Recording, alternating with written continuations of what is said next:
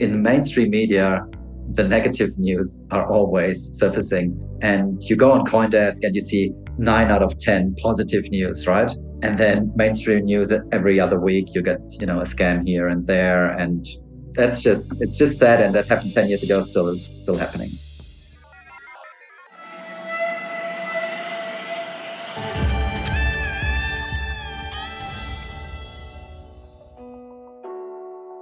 Good evening for me and good morning for my guest, actually. I'm your host, Charlie Shrem. You're listening to another epic episode of The Charlie Shrem Show, powered by Waxman. We're together for 5 years now. We've enjoyed spending time together, dissecting, storytelling, and understanding this wild world of Bitcoin and crypto. And today we have two awesome guests. We have Holger Arians and we have Jackson Zhang. Holger, you're the CEO of Banxa, super cool company based out of Australia. You guys provide all payments infrastructure for the whole crypto space, from companies like Binance to Edge to KuCoin. You offer the ability to do things like pay by Apple Pay, certain types of debit cards, bank transfers. You are like the de facto one of the largest now on and off ramps globally for people moving money in and out of the space. And Jackson, you guys offer a bespoke VIP experience. You guys are the world's premier cryptocurrency brokerage, Caleb & Brown. You were the first employee, actually, at Caleb & Brown. And you guys serve over 22,000 clients across more than 100 countries. It's super cool because what you guys do is actually how I first started trading, like doing OTC. It's like that chat experience, having like a broker that you can talk to and understand, especially sometimes when you're buying large blocks of certain crypto projects or whatever. You're also on the board of Blockchain Australia. How are you guys feeling today? How are you guys feeling about the global crypto, industry, where we are right now, like exactly halfway into 2023? Jackson, you go first, mate. Go ahead. Look, I'm feeling good. Like you guys, I've been in this for almost 10 years now. You've been long in this even. It's never been that good. And I'm very optimistic here. It's challenging and it changes every day. We just spoke about that. But overall, if you zoom out, it's great. And so many amazing opportunities. And we haven't even scratched the surface yet. It's a very challenging space in terms of regulation, obviously. And it's important. We need more mainstream adoption. We need better user experience. We need more trust and all that. But look, overall, I'm super excited. And we had much more challenging times in the past when crypto was more in a dark corner of the internet and there was no real use case for it other than maybe speculation. Today, we are much broader and it's exciting for me. That's a very good point. You've been around since 2014. And Jackson, I want to hear how you're feeling too. It was a lot harder back then. There were no real use cases for crypto back then. But Jackson, how are you feeling going into the halfway point of the year now? A little bit more into it. Yeah, I'm glad we went the optimistic route, Holger, because I like to be an optimist as well.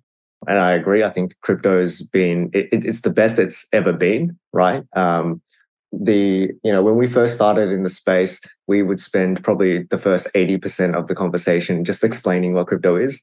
Nobody does that anymore. We go straight into explaining what our businesses do, how we provide value for the industry, how we help our customers.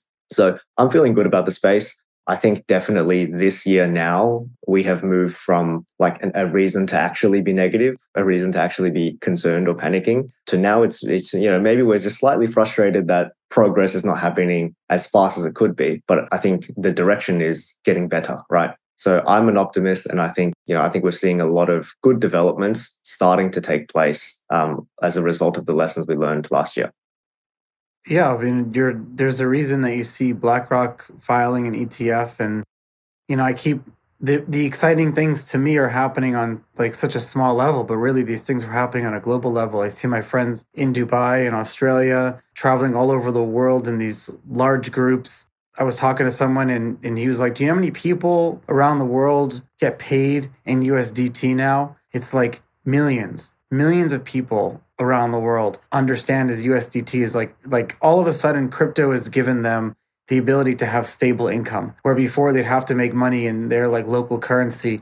That just, it's not even about just like earning the money and put into your bank account and hoping it doesn't. It's like just knowing how much you're going to earn on a weekly basis. And you service a lot of those people. You guys both service a lot of those people. It's not just speculating. It's especially in Australia when you have a huge amount of remittance money coming in and out. I mean, it's definitely really exciting. I would love to hear both your answers, but why has crypto adoption leapfrog so much in Australia versus like the US? Does it come from like a regulatory, or is it more of like an Australian attitude, do you think there is? Jackson, what do you think?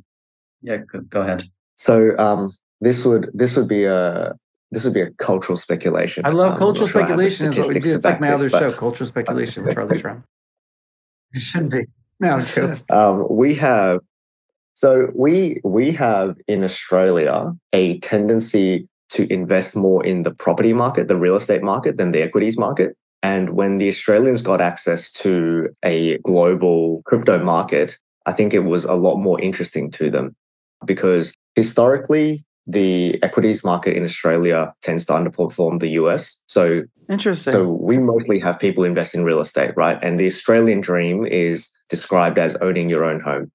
We also have a lot of immigration in Australia. So I come from a immigrant family. I'm first generation Australian. So, we have this joke, which is as an Australian, your Australian dream is to own your own home. And as a Chinese person, the Chinese dream is to own your own home in Australia. Very interesting. There's a heavy focus on wealth accumulation, but it's also about protecting your assets. And there is a recognition of diversification or being dislocated from any risks that may be associated to your government, right? So that's why Chinese immigrate overseas. That's why they go to the US, they go to Canada, they go to the UK, they go to Australia. They inherently understand this. It's part of the culture. And that's my speculation on why there's excitement about crypto in Australia. Great answer, Jackson. Look, my view on top of that, I think that is very accurate, is whenever you travel, you find an Australian somewhere. The Australians they're explorers, they're trying new things. And you find many brands, international brands, trialing their products in Australia. Yeah, you do see that. I feel that Australians are just happy to try out new things. And crypto is one of these things because it has this amazing appeal, all these different use cases. And like Jackson said, in Australia, the property industry is large, but also the financial services industry. So you have many people that are very savvy with their money. And crypto is just an alternative, and people get it. And Australians also like horse racing. So they're doing stuff with their money. And that is certainly helping with adoption. How did you get involved in the space? You've been doing this since 2014, so like almost 10 years now. Yeah, but my co-founder Dominic, he ordered some black boxes. He said they're Bitcoin miners. For me, they were just black boxes. Ordered them to the office, and back then we were in a 6-story building. We just had one floor, and we had this little room where we had these Bitcoin miners. They create a lot of heat, so we had this massive fan, and it was summer, and the air conditioning was going, and it was a wild time. And a few times a day, the whole building would basically have a power outage. So we're really learning by doing. Obviously, nobody knew why the power was out and why the electricity costs went up for this building.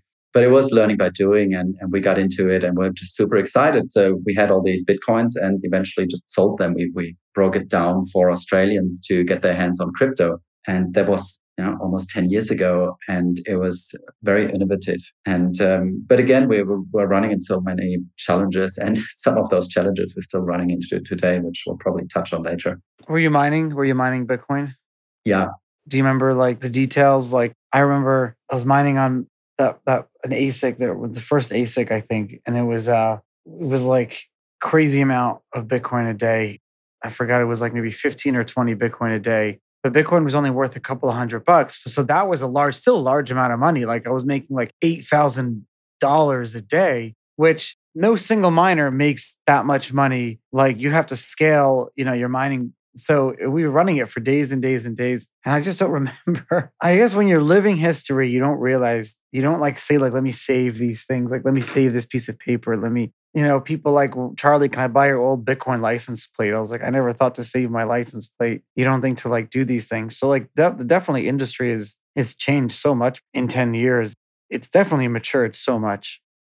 Yeah, absolutely. It's come a super long way. And with time, so many more people and bright minds entered the space. And we're really seeing these amazing use cases now coming out of that. And Bitcoin mining is still a thing. It's still amazing. But compared to 10 years ago, it's just mind blowing what is possible. And we're just starting again. So where does Banksys fit now? This back-end infrastructure, so exchanges and Bitcoin companies and crypto companies don't have to deal with like connecting with traditional people's bank accounts and payment systems. It's like kind of like the back-end rails there. Yeah, that's right. So it's basically B2B2C. So we're embedded in the big platforms, the MetaMask, the Binances. So if you want to buy crypto wherever you are in the world through these platforms, you click on buy crypto and you have Banksa there as an option. You get redirected to I used you the other day. I'm not even knowing that we were having a podcast. I promise. Oh, that's nice. I was buying some crypto and you were the second option. The first option was one that I had already known and used, but that always leads me to a dead end because it's like a long process. But yours was like really quick. I would love I'm glad if these apps told you when you could withdraw. Because sometimes people don't want to buy Bitcoin and leave it in that wallet. They want to use it for something. Like if I'm playing online poker, how do I get Bitcoin instantly? My company BitInstant was the only way that I knew. Now you have to go to a Bitcoin ATM or a crypto ATM or use Jackson's company. You got to text your broker and say, give me some Bitcoin right now, right? Yeah, with Banksa, we send it pretty much immediately. If your KYC check goes through right away and all that sort of stuff, we do all the fraud checks. We're regulated. The service we're doing is regulated. And that's why we're doing it and not the exchanges necessarily at this point. And we're local. We have local payments. So if you're in the US, we obviously have Wire and ACH. In a country like the Netherlands, we have Interac, which is a bank-to-bank transfer. And 90% of e-commerce happens through these bank-to-bank transfers. And the big advantage is the conversion rate of that payment is 100%. If you send something bank-to-bank, it always goes through. But with a credit card, it's like 20% conversion rate because it's a high-risk merchant category. And that's where it just bounces. And that's why we are mostly local. If you are local, if you have the local bank transfer, you need to have a license or be regulated. So we're doing that. And it's obviously the long road, but it's what eventually is valuable and mostly to the customer because they just want their crypto, like you said, and they want it now. It's exactly the truth. Jackson, tell me about Caleb and Brown and the story. You were the first employee and now running the shop. Yeah, so Caleb and Brown, put simply, is a crypto brokerage that assigns a relationship manager to every single customer, right? So every client, when you're engaging with the business, you're talking to the same person. We have a platform as well. So if you want to go the digital route, you can do that. But the crucial thing is that you have one person who looks after your account, looks after your portfolio, understands not just where your assets are, but also where your knowledge is at. So for newcomers in the space, there are about 1 million ways to make mistakes in crypto. And then for the experience, there's a lot of leverage you can get, and the good kind of leverage from speaking with peers dedicated to keeping up with recent developments. So, there was a period of time when DeFi was a new term, right? So we are the people who are explaining, hey, what's this up and coming sector within the industry? What do people want to learn now? Well, recently there was zero knowledge EVMs, right? So that just, to the newcomer, that's just a bunch of letters. ZK EVM, thank you. And before that, like there was, like layer 1 and layer 2. That's kind of like a maybe 2-year-old term. ZK EVM it's actually a lot older, but in terms of the public knowing about it, it's maybe only a few months, right? So we get to talk about the benefits. ZK EVM is an EVM chain that's fully compatible with like a rollups. Is that the definition? So it's I passed the test. So Ethereum Virtual Machine is EVM, basically. Well, that we know. The listeners know that. Oh, fantastic! Good. So it's useful because it's interoperable with the language that everyone speaks, and the ZK part is the zero knowledge part. So it's about better composability. It's about better compression. It's basically the other route of rollups. You can have optimistic rollups and you can have zero knowledge rollups. So there are a lot of like new things, right? And our job is to understand the new things and then break it down for you and help you understand it. Why are Telegram bots blowing up then right now? It's crazy. Like Unibot. I'm not sure about this. Like Telegram trading bots. They're like decentralized It's like imagine Uniswap, but in a Telegram bot that's open source that the token holder gets rewarded as like, I don't know, it's been like gets rewarded by like global transaction fees. So it's like instead of having to like, when you hit MetaMask and you like hit get quote, and you're getting a quote and it's pulling in from like all the different decentralized exchanges and aggregators and everything, the best quote where the best liquidity is, the bot just does it for you. Like you just say, hey, trade this for this, and you keep your crypto in your own wallet. I don't know. I haven't tried or played with them, but the listeners are sending it in and people are really interested. And Unibot like went crazy in price. I'm still seeing a lot of people wanting to understand roll-ups and how they affect. And also we're seeing a lot of like Bitcoin sidechainy stuff that's really popular too. Yeah, that's right. The really exciting thing about rollups is that it gives crypto the opportunity to catch up to fintech in user experience. And the way I like to think about fintech is things are given a name mostly because it is opposite to the previous thing that you would expect it to be described by. So we think of banks. It's a business that gives us the services around our finances. Now, you would normally expect that all the functions you associate with fintech to just be done by banks. But it doesn't get done by banks. So we have to invent a new terminology and say this is fintech because they're better at technology than the banks are. So what ends up happening is the cumbersome nature of banks prevents them from innovating rapidly. So that kind of gets developed in the fintech world. And then, if there's a successful one, maybe they get acquired in. In crypto, we have been built in natively in a manner that is the same as how fintech develops their technology, which is interoperable with everything. It's API based, or fintech is API based, but crypto is smart contract based. It's interoperability based. So the way you think about fintech being the application layer of banks, crypto has that whole built in a single stack. And dApps are the application layer of your private keys. So the exciting thing about rollups is that we get to solve some of the scalability issues that have been preventing us from catching up to some of the user experience. I'm really excited that this podcast, The Charlie Shrem Show, is now powered by Waxman. I think I met the CEO, David Waxman, back in 2015 or something at an Ethereum meetup, and he told me that the future belongs to the fearless. And that is why they are producing the show right by my side. What an amazing team we have now. It's so amazing. You guys have been hearing some great updates, have been following along. If you don't know, Waxman is the leading global strategy and communications firm advising the next generation of companies in Web3, disruptive technology, Bitcoin, crypto, fintech, artificial intelligence, and venture capital. Waxman's clients are ambitious leaders and businesses that are on the frontier of this whole new economy because they really do believe that the future belongs to us and we're the ones building it. With services across everything from digital marketing, public relations, social media, investor relations, financial communications, recruiting, and public affairs, they're helping companies and individuals like myself seize the business opportunities that we deserve, overcome challenges that we all are going to face, and achieve sustained success. Head over to Waxman to learn more. You guys are going to love them. We have them in the show notes. Check it all out. It's WACHSMAN.com. That's WACHSMAN.com.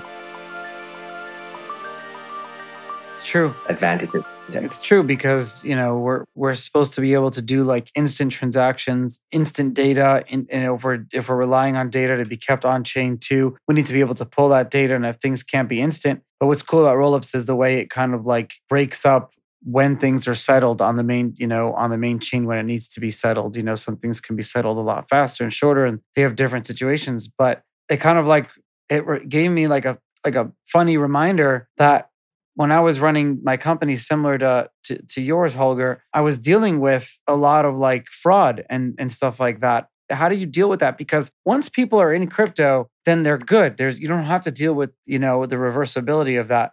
But getting people into it, you're like on the front lines dealing with like the army. Yeah, absolutely. And before I answer this directly, I think this is also blown out of proportion, this whole fraud piece. And banks like to use that as an excuse. They do. It's so stupid. Right. And it's, just compare the actual fraud, the actual money laundering and everything bad in crypto to what's happening in the real world, in the traditional world. Oh my God. With organizations that are 1,000 times bigger than ours and that still fail to comply and detect. So the way we're dealing with it, Charlie, it's experience. 10 years in this space. We've seen a lot. Like back in 2015, we've seen entire Expedia.com websites rebuilt because Expedia announced that they're now accepting Bitcoin for flights. Don't remember if they were one of the first. I missed that.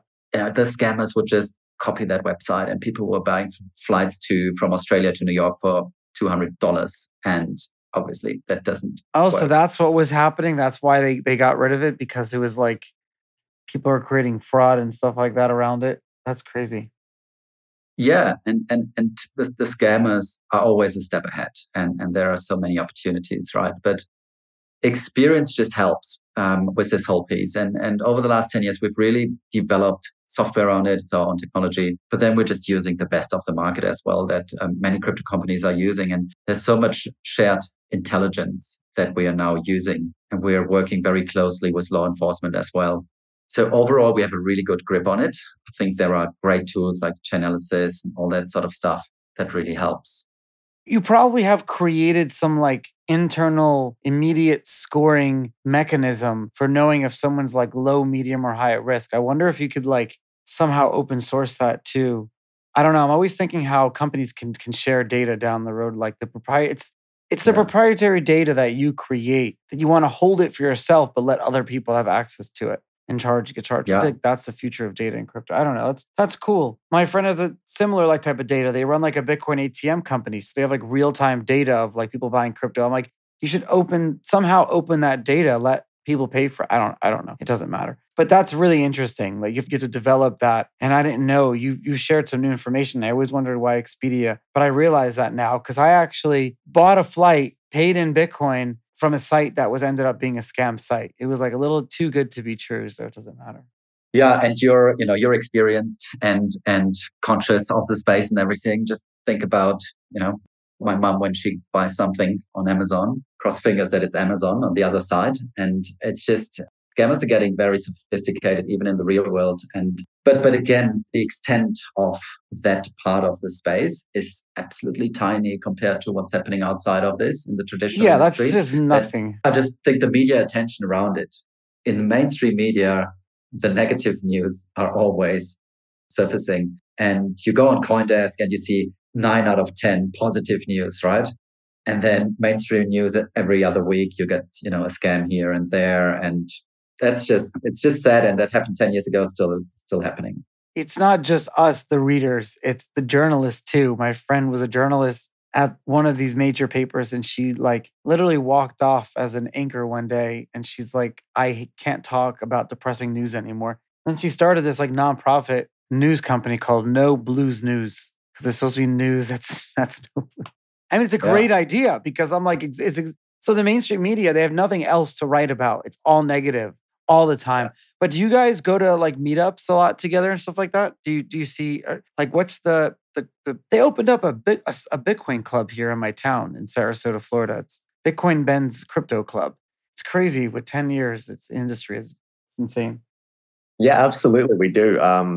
This is a funny story actually. So Melbourne's a really small place. So Holger and I, we work in the same building now, but even before that, I think like maybe 7 years before that was the first time I met Holger. The first time I was looking for a job in the crypto industry, and there were like basically 2 companies hiring at the time, and one of them was in the building that this company was in. But no, we've been in the space for a long time, and we go to the meetups together. And then eventually last year, we said, look, there's a whole bunch of crypto founders and crypto entrepreneurs that have gathered up a lot of experience in the industry. We've figured out how to get around the challenges. Why don't we start a incubator and a Web3 fund together? And we built something called Upside DAO. It's a play on upside down. I love that. Being in Australia.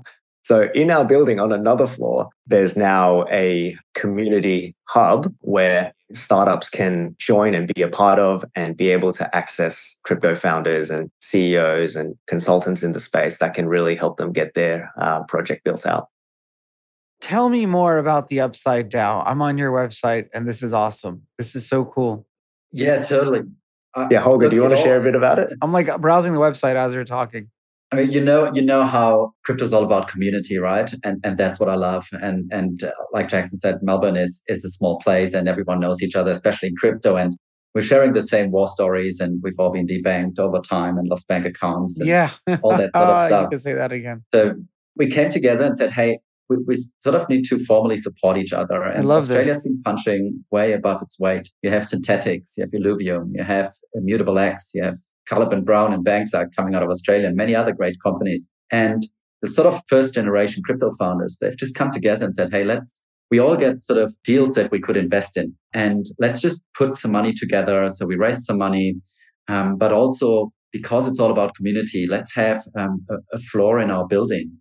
It's 700 square meters where, like Jackson said, like I think there are now 40 different Wow. people working on their projects. We have the crypto lawyers, the accountants. So it's a real little ecosystem, a hub for anyone who wants to do something in crypto, even if government eventually wants to know something or the banks want to dabble a little bit, they could come there and learn. It's really important because if you have any real business in any industry, at some point, your bank or who you're raising money from, your investors, your insurance company are going to want to come to your office and see what you have going on. And if they can come to a place like this, if I had a place like this, it would have been a lot easier in the early days if we had all come together. So that's really cool. I'm excited to see what it looks like next time I visit. I got to visit Australia now and come to the Upside Down. Yeah, absolutely. You're very welcome, Charlie. That would be awesome. Tell me what else can we talk about right now? Like what else is really exciting? Because like the Upside Down got me really excited. Well, we could talk about regulation. It's totally not exciting, but it's something that is just a hot topic I these want to talk days. about And regulation. Australia, That's all we talk about all Australia's, the time. I know. But No, Australia, why it's is just, Australia like so positive about regulation? Like why is it easier? Can we copy the same laws here in the US that you have in Australia? it's an attitude thing, I would say. And Jackson can talk much better to this, but I think Australia has just allowed a very open space to develop. And Australia was quite early in April 2018 with some sort of regulation. And that was when the Transaction Monitoring Authority, AUSTRAC, was regulating the service, the digital currency exchanges. So every crypto company just registered as a cryptocurrency exchange and they have to report transactions. It's a very light touch and it's been very collaborative. And right now there are a lot of discussions going on. There are consultation papers going around with the government, token mapping exercises by the government.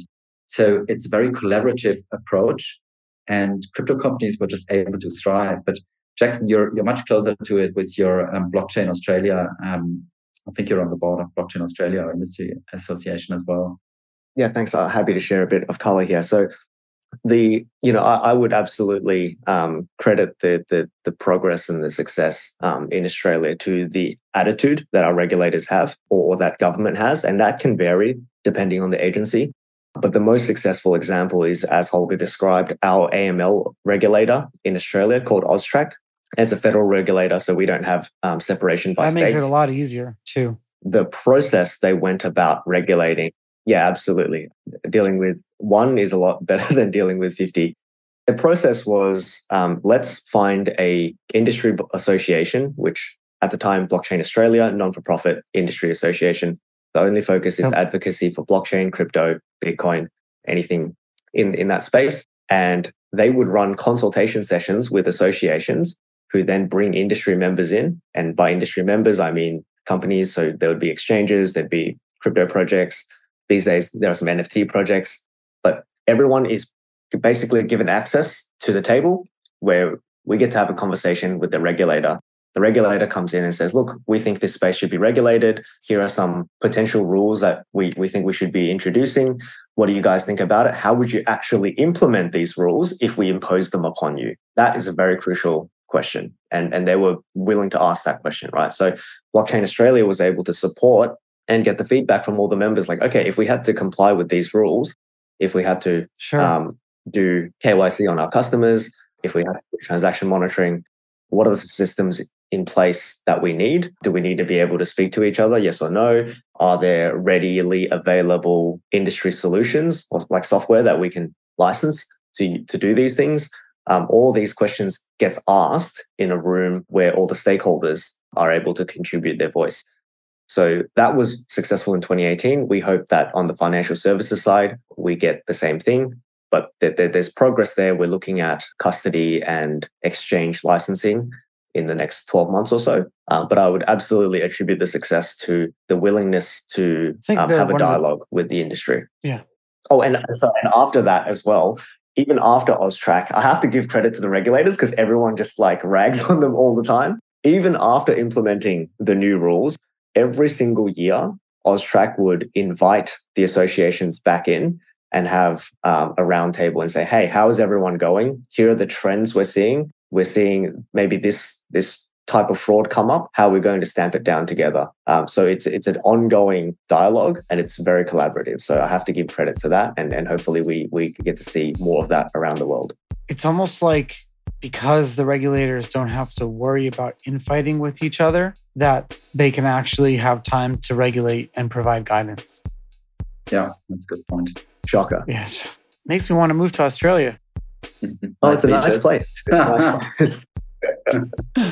Well, thanks, guys. Thanks for taking the time and coming on the show today. I really appreciate it. It's been enlightening. It's been fun talking to you guys here in the Upside Down.